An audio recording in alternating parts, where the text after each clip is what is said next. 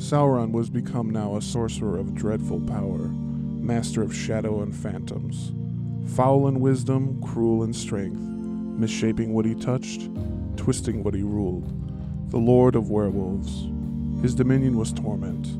He took Minas Tirith by assault, for a dark cloud of fear fell upon those that defended it, and Orodreth was driven out and fled to Nargothrond. Alright guys, welcome back to Keep On Tolkien. This is Joel N. And this is Danny J. We are glad you decided to tune in for episode 4 today, our first subject that is not The Hobbit. Yay! And it is going to be on something else I think everyone else knows and loves, or someone else, Sauron. Sauron. Yeah, Sauron, so he's a guy he goes by many names, some of which you're about to hear right now. Thu, the Necromancer, Servant of Morgoth, Myron, Anatar, Artano, Gorthaur the Cruel, the Enemy, the Dark Power, the Great Eye, The Necromancer, the Lord of the Rings, the Sorcerer, the Black Hand, the Nameless Enemy, Thauron, Thu, Sauron the Great, and Sauron the Deceiver. Just to name a few. Actually, that's all the ones we could find. So, just a brief summary of what you may already know about Sauron, or you may not, but this is a starting point. So he is, first and foremost, the bad guy. Yeah. Oh, yeah. The bad guy through most of the stories I think most people are familiar with. Just almost always the bad guy. Yeah, he's almost around from the beginning, but he's obviously more prevalent in Third Age stuff, but he is the main source of evil through a lot of it. Mm-hmm. And a lot of people know already that he is the mastermind of the Rings of Power scheme, which we'll obviously get into. He is actually the namesake of the trilogy. As Joel read earlier, he is the Lord of the Rings, indeed. And for the Third Age, he's mostly disembodied. He doesn't really have a physical form all that often. He's just more of a force of nature, really, than a person. Not necessarily a character that you're going to see walking up and having dialogue with somebody. He's just kind of a background force of evil. So we're going to take you all the way back to the beginning and see where the hell this guy even came from and some of the shit he did along the way. Because he has been around for a long time. He's been around since literally the very beginning of existence itself. Of time, indeed. Yeah. So that's where we're going to start off, is with the story of creation.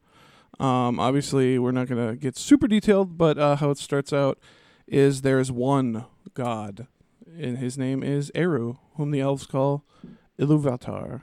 And he's just by himself originally, and he's getting pretty lonely out there in the void. So what does he do, Joel? What does he do?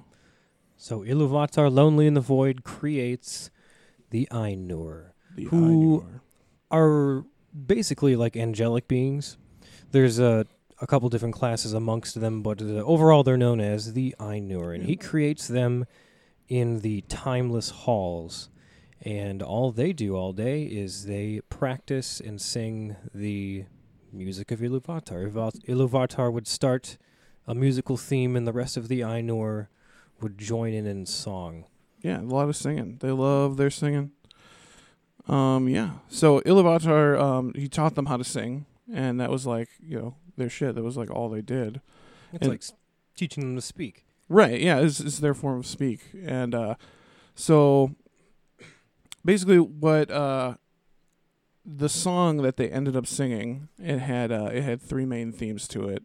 And each of them expressed a different mode of creation, basically. So the song itself was the song of creation. It wasn't just some music. It was actually creation happening through music. The song itself had to do with what happens throughout the world, and that becomes physically manifested into the world that is known as Arda. Granted, this hasn't happened quite yet, but that's what the song is building up to. Not that any of the Ainur knew that quite yet. So yeah, as they're singing along. There's one particular Ainur, whom we know as Melkor, who's a force that we will tackle in our very next episode. So stay tuned for that. But Melkor introduces discord into the song, and through that, introduces the concept of evil to everything that is, essentially. Yeah, so he's your stereotypical Lucifer type character in terms of your mythologies and whatnot. So he's the one of the Ainur who decided he wanted to throw his own bit into Iluvatar's song and throw it off. Because he's the smartest too. That was yeah. He was the smartest and most powerful among them. I think. Most powerful, yeah. And he also Iluvatar, when he created the Ainur, he basically split up parts of his mind into into different Ainur, and Melkor got a little bit of everything. So he had knowledge of a vast many things, and he definitely uses that. Definitely uses that to his advantage. So when the world becomes physically manifested into Arda, the important information here is that when the world comes to be, Iluvatar sends down a total of 15 in all Valar. Now, the Valar, all they are is the Ainur, just physically manifested and put down on Earth. But they're kind of a hierarchy among the Ainur. Right, they're the more powerful. On the planet, you get a bunch of Ainur that come down, and there's some that are Valar, and there's some that are Maiar, lower than them. Nonetheless, Melkor is one of these. He's Valar. So yeah, as they come down, they're basically categorized into hierarchies, and the more powerful of which are the Valar, and there's a small handful of them, but there are countless Maiar, who are kind of their helper spirits, I guess you could say. And and so you'll run into a lot of Maiar throughout Tolkien. Just to name a few that we run into eventually, Balrogs are Maiar. Saruman is Maiar. Gandalf is Maiar. And of course, the guy who we're all talking about today, Sauron is Maiar. He is one of the Maiar, one of the lesser Ainur that come down to the planet. And his name was Mairon. And Mairon, it translates to the Admirable. He was a Maya of Aule, who is they're kind of all the Maiar are kind of assigned to Valar, and they help them in their labors.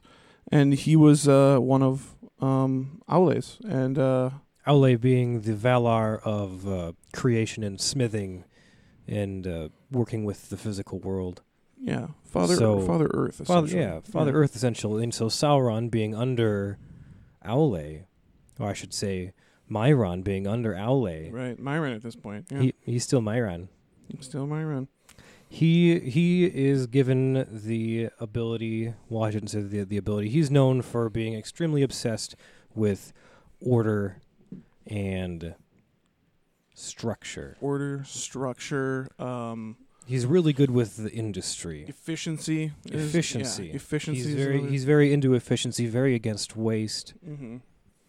Yeah, and he obviously he kind of obsesses about these things, and which will lead him down the rabbit hole of evil, essentially. And as you think back to what you already know about him in the Third Age, you can see where these qualities really come into play in his evil life. But at this point, he's still a pretty swell guy. It wasn't until he started spending time with Melkor on the Earth that things started to go awry. So Sauron was very much seeking power at a certain point, because he had such a desire for order. Right. He thought he would be the one to fix it all.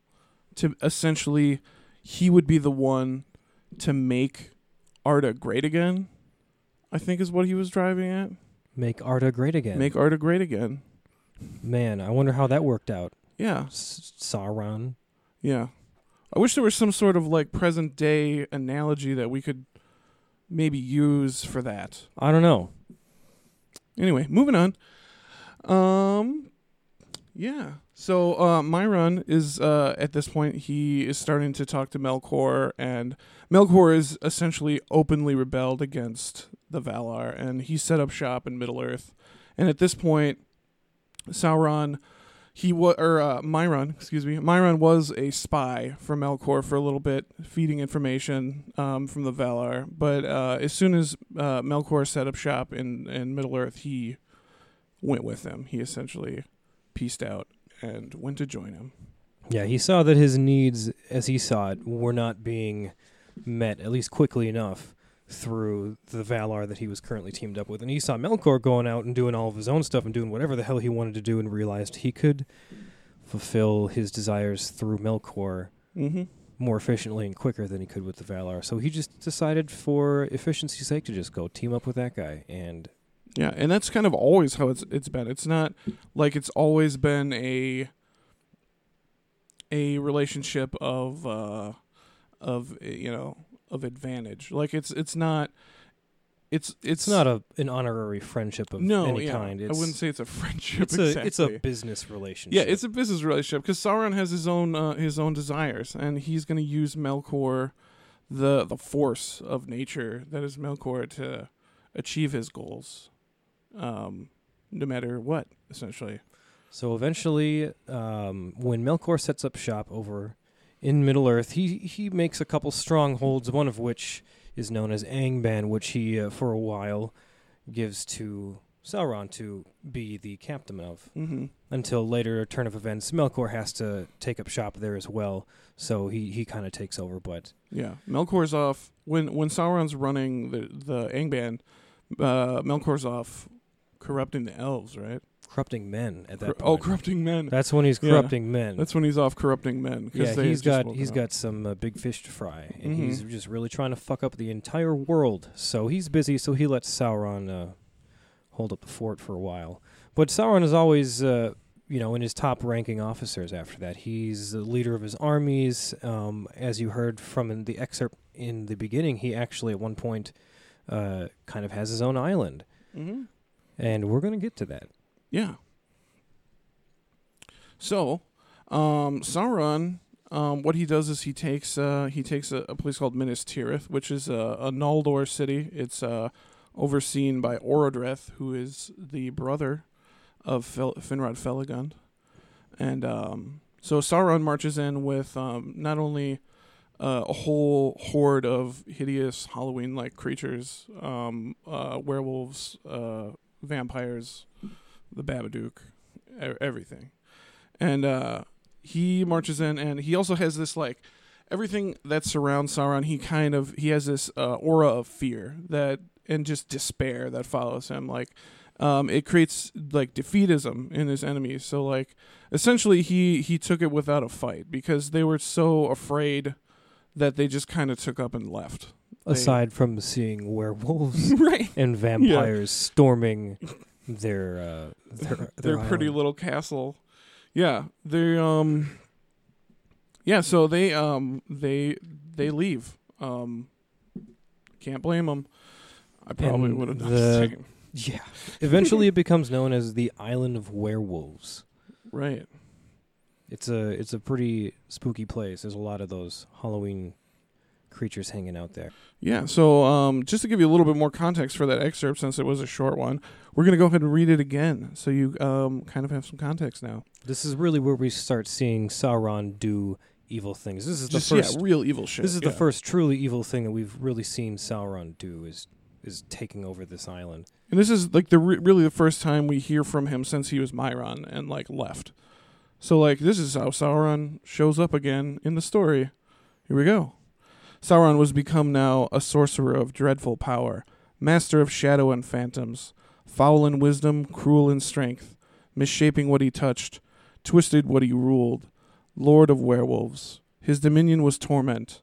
He took Minas Tirith by assault, for a dark cloud of fear fell upon those who defended it, and Orodreth was driven out and fled to Nargothrond. Yeah, so that's the story of them taking over the island.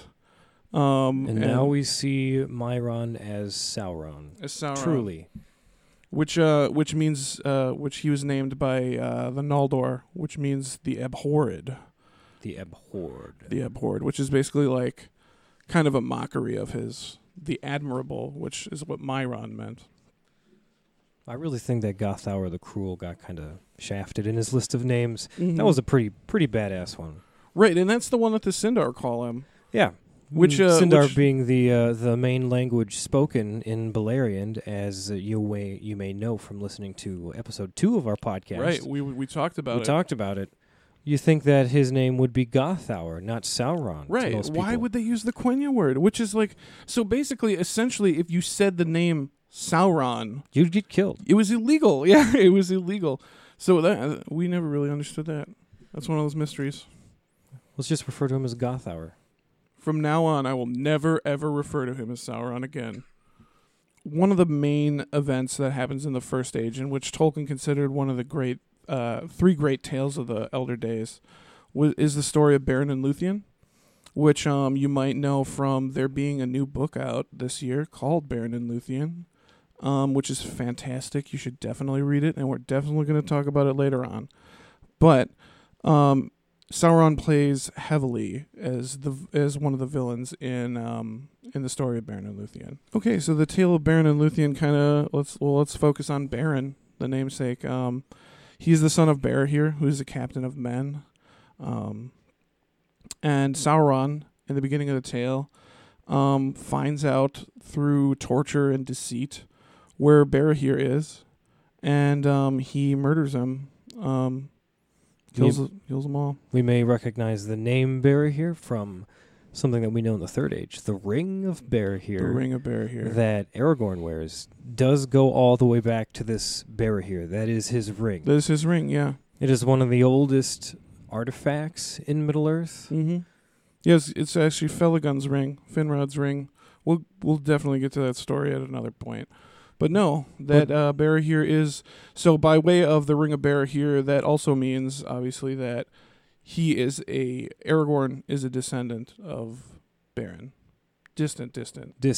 Very distant. But this is the same lineage that we're dealing with.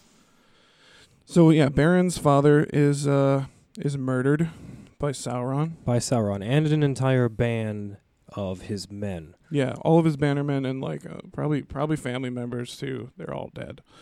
He kills them all.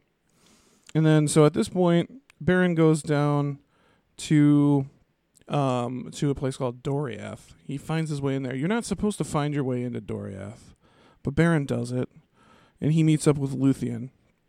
And through a series of events that we're not going to get super into because they don't have to do with Sauron, Luthien, or Beren eventually has some adventures that he is captured by Sauron, and he's held in the dungeons along with our good friend Finrod Felagund, who's one of the great characters in the Silmarillion.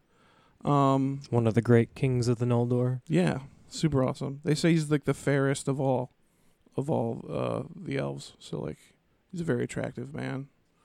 He's Gladriel's brother. So. But at a certain point during Beren and Luthien, they are captured, Barahir and Felagund, in the dungeons of what was Tol Sirion, this island that is called now the Island of Werewolves that Sauron took over. And he does some terrible shit in there. He has their entire group in the dungeons in the dark, and they sit in there as werewolves come out of the dark and pick them off one by one. He, at this point, is trying to find out who they are, because Sauron doesn't know who they are, through the magic of Felagund, disguising them. Because Felagund, we also mentioned briefly this in, what was it, episode 2? The face-changing magic?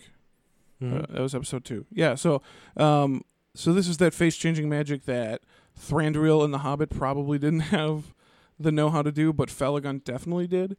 And Felagund turned them into the likeness of orcs, and they were sneaking in, basically.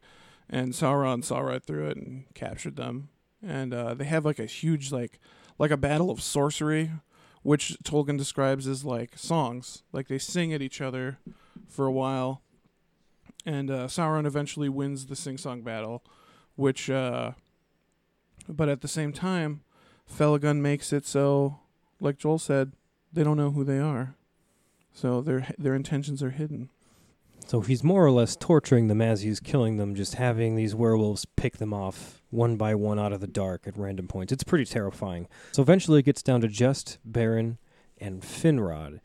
And when the wolf finally comes for Baron, there's a really dramatic fight between Finrod and the werewolf, and it ends up killing them both. Yeah, well, wounds Finrod, and he dies in Baron's arms, essentially. And this is all in Sauron's captivity. He's making all this happen. It's some terrible shit. Now, at the same time, there's another character in the story, Luthien, that comes to save them.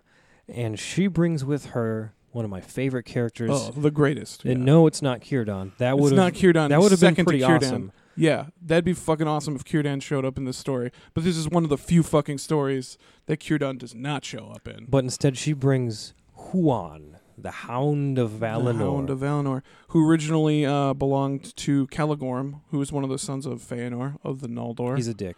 He's a dick. I hate Caligorm. He's a huge asshole. But Huan is pretty great. But Huan is great. Yeah, he was given to him as a pup by Orome, the hunter god, the hunter Valar. And yeah, he came over from Valinor with them. And so Luthien and Huan are here to save the day and save Baron and friends.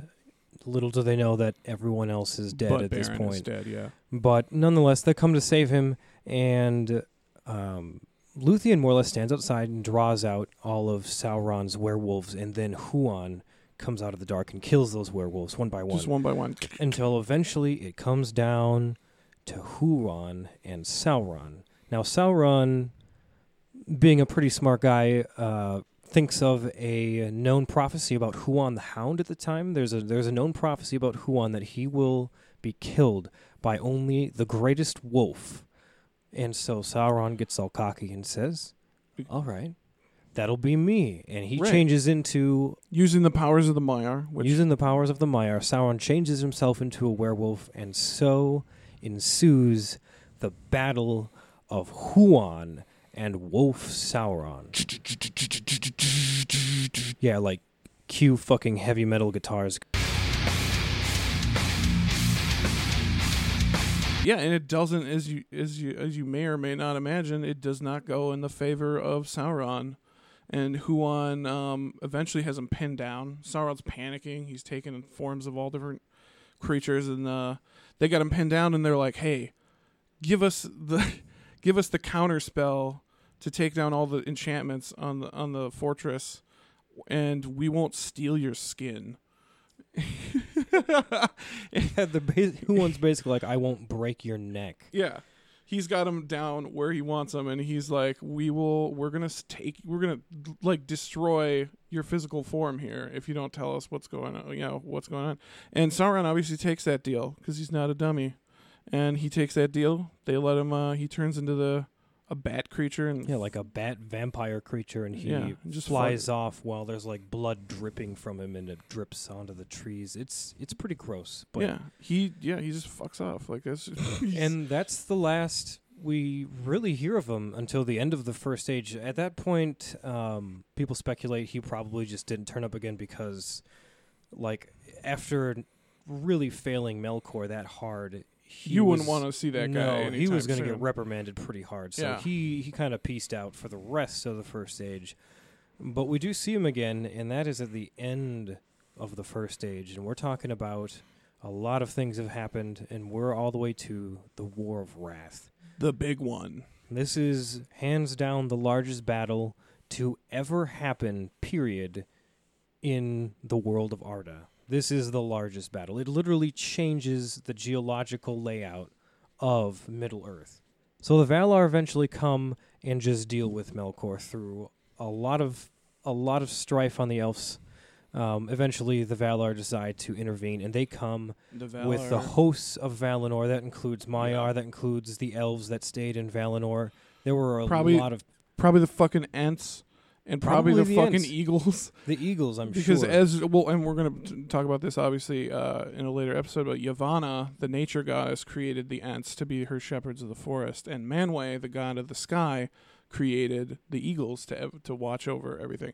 So I'm assuming that they were part of the hosts. Yeah, of the Like, hosts so of the Valar. We're I'm talking sure. everybody showed up. And on the bad side, this is when winged dragons were first introduced. So this Right. battle was So it's a lot on more even of a another level. battle. Yeah. oh my god, it Yeah. would have been insane. But nonetheless, Sauron is just on the sidelines yeah. while this not is going fighting on. in this battle. And as the battle basically starts tipping towards the way of the Valar, he actually turns up.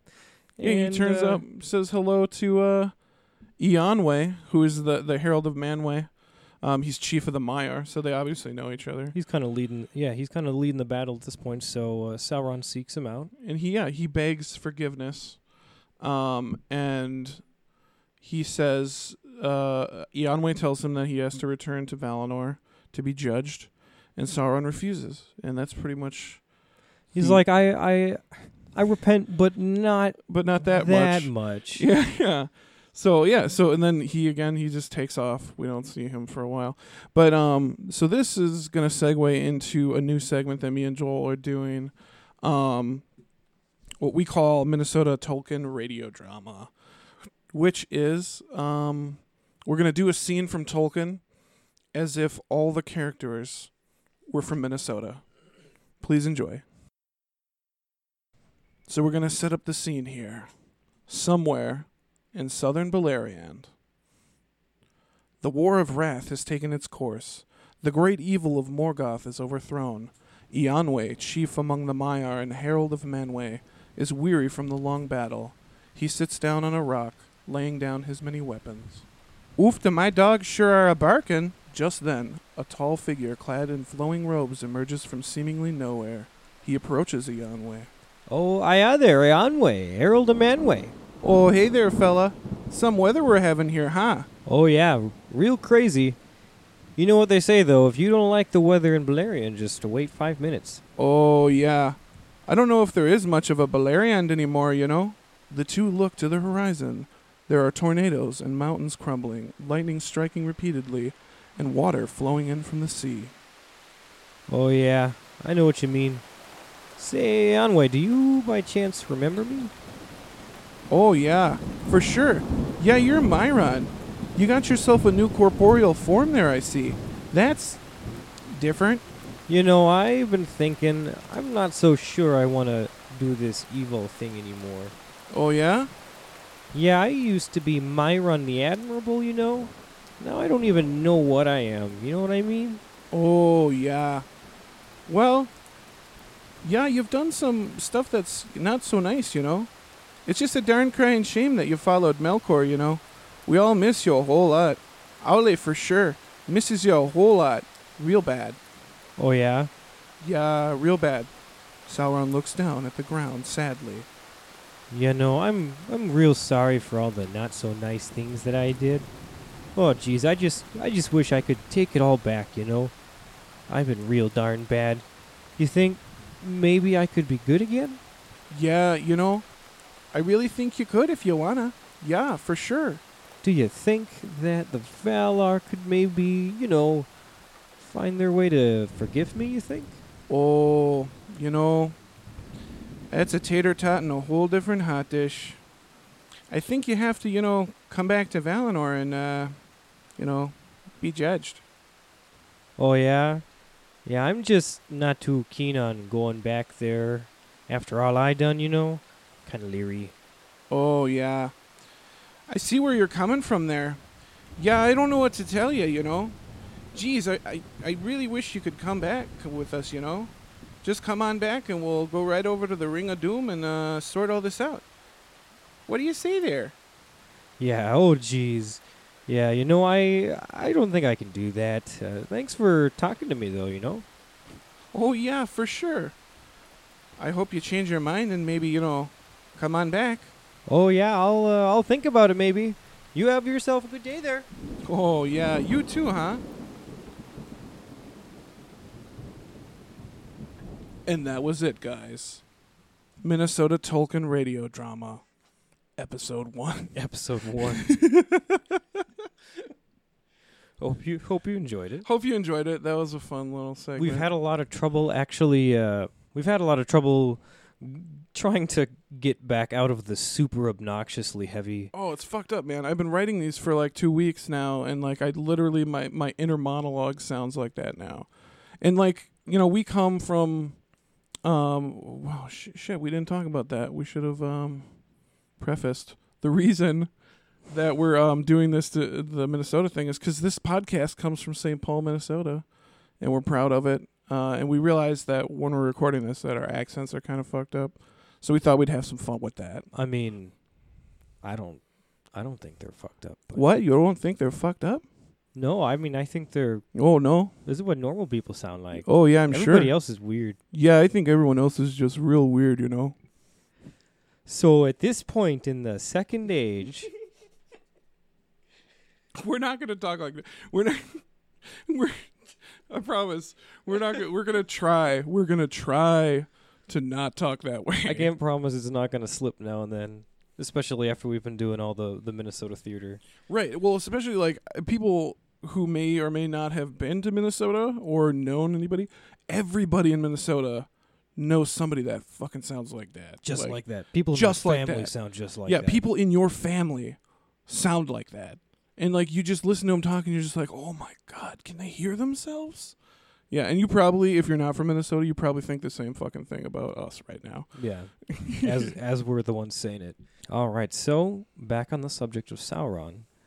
So we've wrapped up the first age, and so he isn't seen much after the events of the first age and our lovely little... Our little radio drama. Our little radio drama there. He isn't seen for 500 years, and that is until he establishes himself in Mordor for the first time and announces himself there, and he starts building Barad-dûr in the year 1000. That's 1,000 years into the Second Age. Yeah, and so at this point, when Barad-dûr is first built, he uses this opportunity to create a massive army of just real friggin' crazy creatures. A lot of orcs, trolls. He corrupts the hearts of men from the south and men from the east, known as Easterlings and Southrons, respectively. Yeah, and he uses their the thing about Sauron is he usually uses the lust for power to gain power. So, like, he corrupts the hearts of men by saying, oh, yeah, we're going to give you all these great... You're going to be so rich, you'll start winning, and you'll win so much that you'll get tired of winning. God damn, that sounds familiar. I can't imagine where that's coming from. Anyway, moving on. So, Sauron, the way that he gets his power is through other people seeking their power, and then he just sort of achieves his power through them. We saw this when he initially teamed up with Melkor, who was obviously looking for his own power, so he just kind of hitched a ride on that bandwagon for a while. And now, after Melkor's gone, he's just looking for other people that are looking for power. So that's how he manipulates some of the men from the east and the south. Now, oh, sorry, go ahead. Now, in the Second Age, about 1500 is when he first starts to dabble with his fair form. Right, and this is when he starts his mastermind in the whole Rings of Power scheme. It goes all the way back into the Second Age, the Rings of Power. Right, and so he takes the fair form and calls himself Anatar, and hangs out with the elves in Eregion and teaches them all kinds of cool smithing tricks, teaches them a little bit of sorcery, because again, a lot of these are Noldor, and they're super, super into learning how to do cool stuff. So pretty much anybody who's teaching them how to do cool stuff, the Noldor are going to be friends with, and that leads to their downfall a couple times. So at this point, while he's doing this, he befriends Celebrimbor, who is an elf that is a particularly good smith. He's of the line of Feanor. He's the son of Curufin, which is one of the 7 sons of Feanor. Curufin was most into smithing of the sons of Feanor, and Celebrimbor being his son, obviously. So he's probably realistically the 3rd best smith of all time, probably. And he gets him in on this ring scheme. So the way that it works is Sauron knows that the elves are going to be hard for him to eventually influence and overtake. So that's why he really wants this ring scheme to work. And he starts off by creating the 3 rings for the elves themselves. The 3 elven rings. And, so these 3 elven rings were given to... One was given to Galadriel, who is the daughter of Finarfin, sister to Finrod Felagund. And so she's given one of the rings. Gil-galad is given the other ring, who is the High King of the Noldor at the time. And then the third one, who's the third one, Joel? Do you remember who it is? You know, if I remember correctly, it starts with a C. It's just this guy. He's been around for a while. It's always on the tip of my tongue. He's always got a hand in everything. Fucking Círdan the Shipwright. That's who it is. That's who it is. Círdan has a ring of power. Actually, at one point, he has 2 at one point. He is the only ring bearer. Side note, he's the only ring bearer to ever bear 2 rings at once. At the same time. Because he gives it to Gandalf. Because Gandalf shows up in Middle-earth as a part of a secret mission, essentially. And he's Maiar, and he's looking to bring down Sauron. And Círdan says, hey, you might need this. Gives it to Gandalf, and it's the ring that inspires people to resist tyranny and evil. So that's real handy when Gandalf uses it. So at this point, we thought it would be an appropriate time to give you guys the poem of the creation of the rings, because it kind of explains all this in a nutshell very effectively and beautifully. Which is what a lot of Tolkien's poems do. Like, they're so efficient at getting information out. They're not only beautiful, but they are efficient. Yeah, they're great. So here we go. 3 rings for the elven kings under the sky, 7 for the dwarf lords in their halls of stone, 9 for mortal men doomed to die, 1 for the Dark Lord on his dark throne in the land of Mordor, where the shadows lie. 1 ring to rule them all, 1 ring to find them, 1 ring to bring them all, and in the darkness bind them in the land of Mordor, where the shadows lie. Right, so as you heard from the poem, he's basically using the 1 ring to essentially enslave all the other rings. Even though they give you power, which is, remember the lure, they give you power. Mm-hmm. Take them. They're Seeks super power cool. through those looking for power. Yeah. And, so that's essentially, he wants to enslave all the rings. And so what happens is he immediately, when he puts on the ring, the 1 ring, the elves immediately know what's up. They can feel it. Immediately. They can feel it. They're like, oh, shit. Take him off. And they take him off, and they hide him. And Sauron is furious. Obviously, he banked a lot on this whole ring scheme. He put a lot of his own power into these rings and to make all this happen. Yeah, like a lot of his power, which we'll get to later. And the fact that it was instantly kind of debunked and the elves instantly saw his malice. They saw through it. And he was not happy. Rings. He wasn't happy. This is essentially what starts the War of the Rings. So, as you can tell from the poem, he's using the ring as a way to gain power through these other people he's given the rings to. Kind of like the theme we talked about. He's gaining power through others seeking power. Yeah, take these rings. They're super cool. They got all kinds of magic powers. But they've also got a little back door, so he can get in and control everyone. Mm-hmm. Now, unfortunately, this goes awry the second he puts on his 1 ring. Mm-hmm.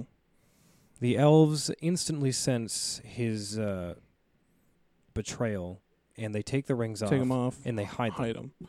And he is furious. So yeah, and then so the 3 rings, and then there's 7 to the dwarf lords. Let's learn a little bit about dwarfs from Joel, because he's kind of. I thought this was worth noting. Okay, it was. No, I know it's totally worth noting, Joel. I just think it's funny whenever we're writing these episodes. There's always explicit dwarf material. I love the dwarves. They're one of the 3 main races that always gets shafted all the time. No, I agree. Just because they're not one of the children of Iluvatar. Just because they're the adopted children of Iluvatar. See, yeah, I think it's cute. I don't dislike cute. I don't dislike the dwarves or anything. I just think Joel's hard on for the dwarves is pretty funny. I don't know. You Joel, might gain let's a little. Let's hear about the dwarves. You might gain a little respect after this next point. So obviously, this Rings of Power scheme was a big deal.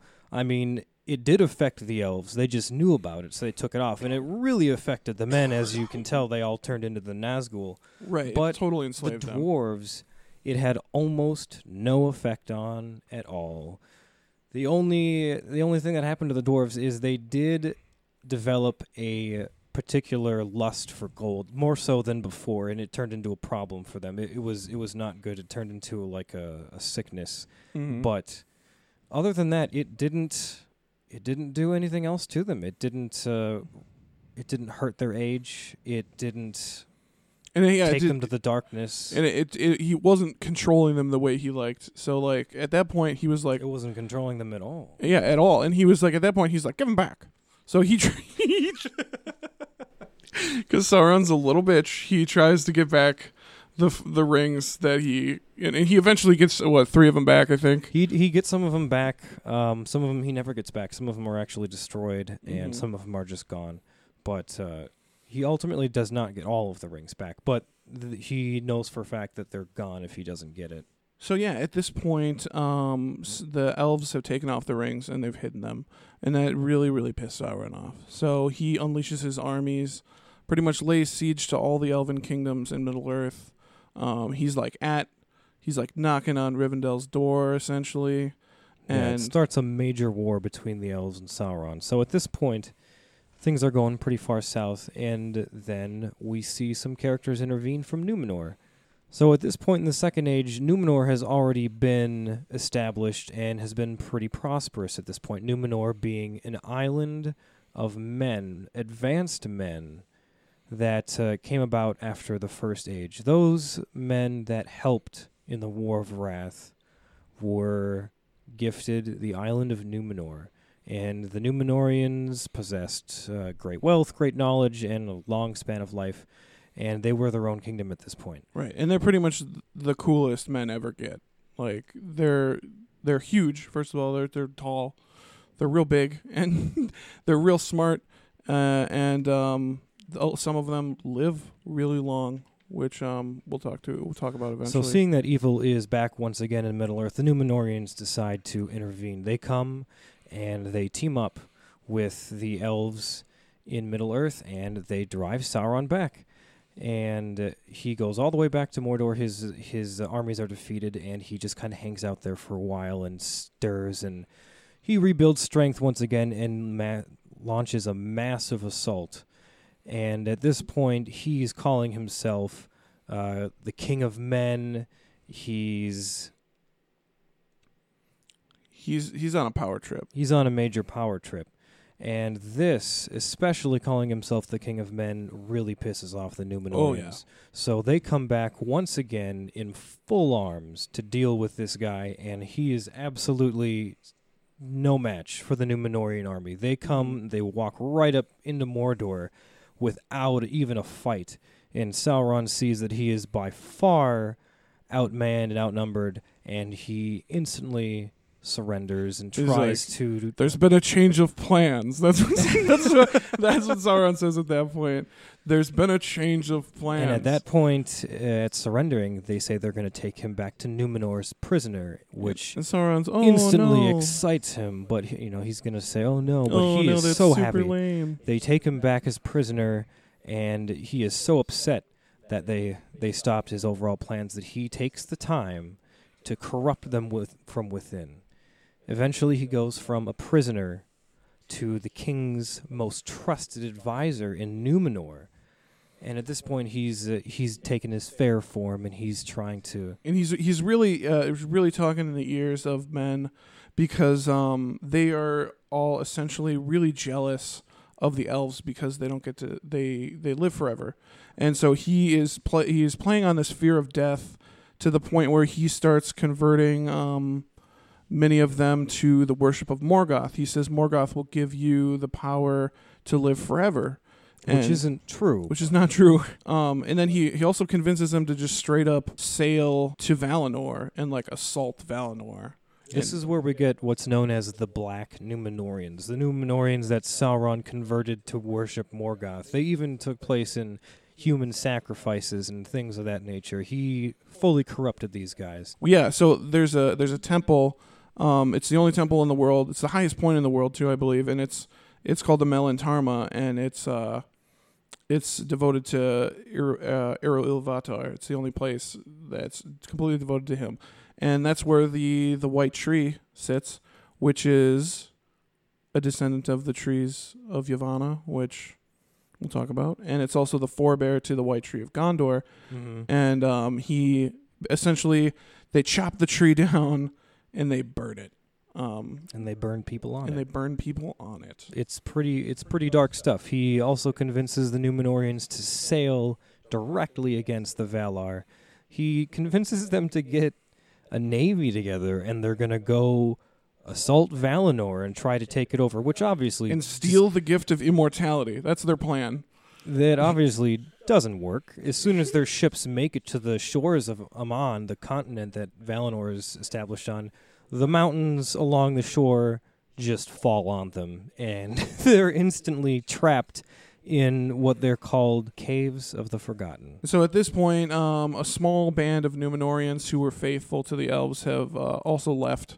They took some of the coolest stuff they could find, the 7 seeing stones and a sapling of a tree, and they took off. And they established Gondor and Arnor later on.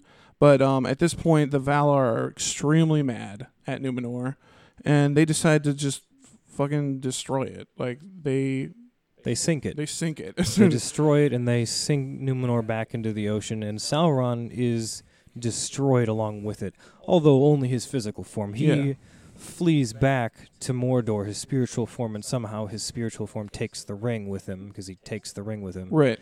And then he just goes back to Mordor, and he continues to build up. Mm-hmm. Until once again, he takes shape. So Sauron flees back to Mordor, builds his armies once again, and takes shape, and wages war on the kingdom of Gondor and Arnor, especially since he finds their Numenorians that he didn't ultimately corrupt or kill. Yeah, he's mad about that still. He's pretty upset. So he wages war on them, and that's where we get the last alliance. This is really leading up into the Third Age and a lot of the precursors to the Lord of the Rings stuff. This what we're talking about right here is the prologue of the Lord of the Rings, the movie.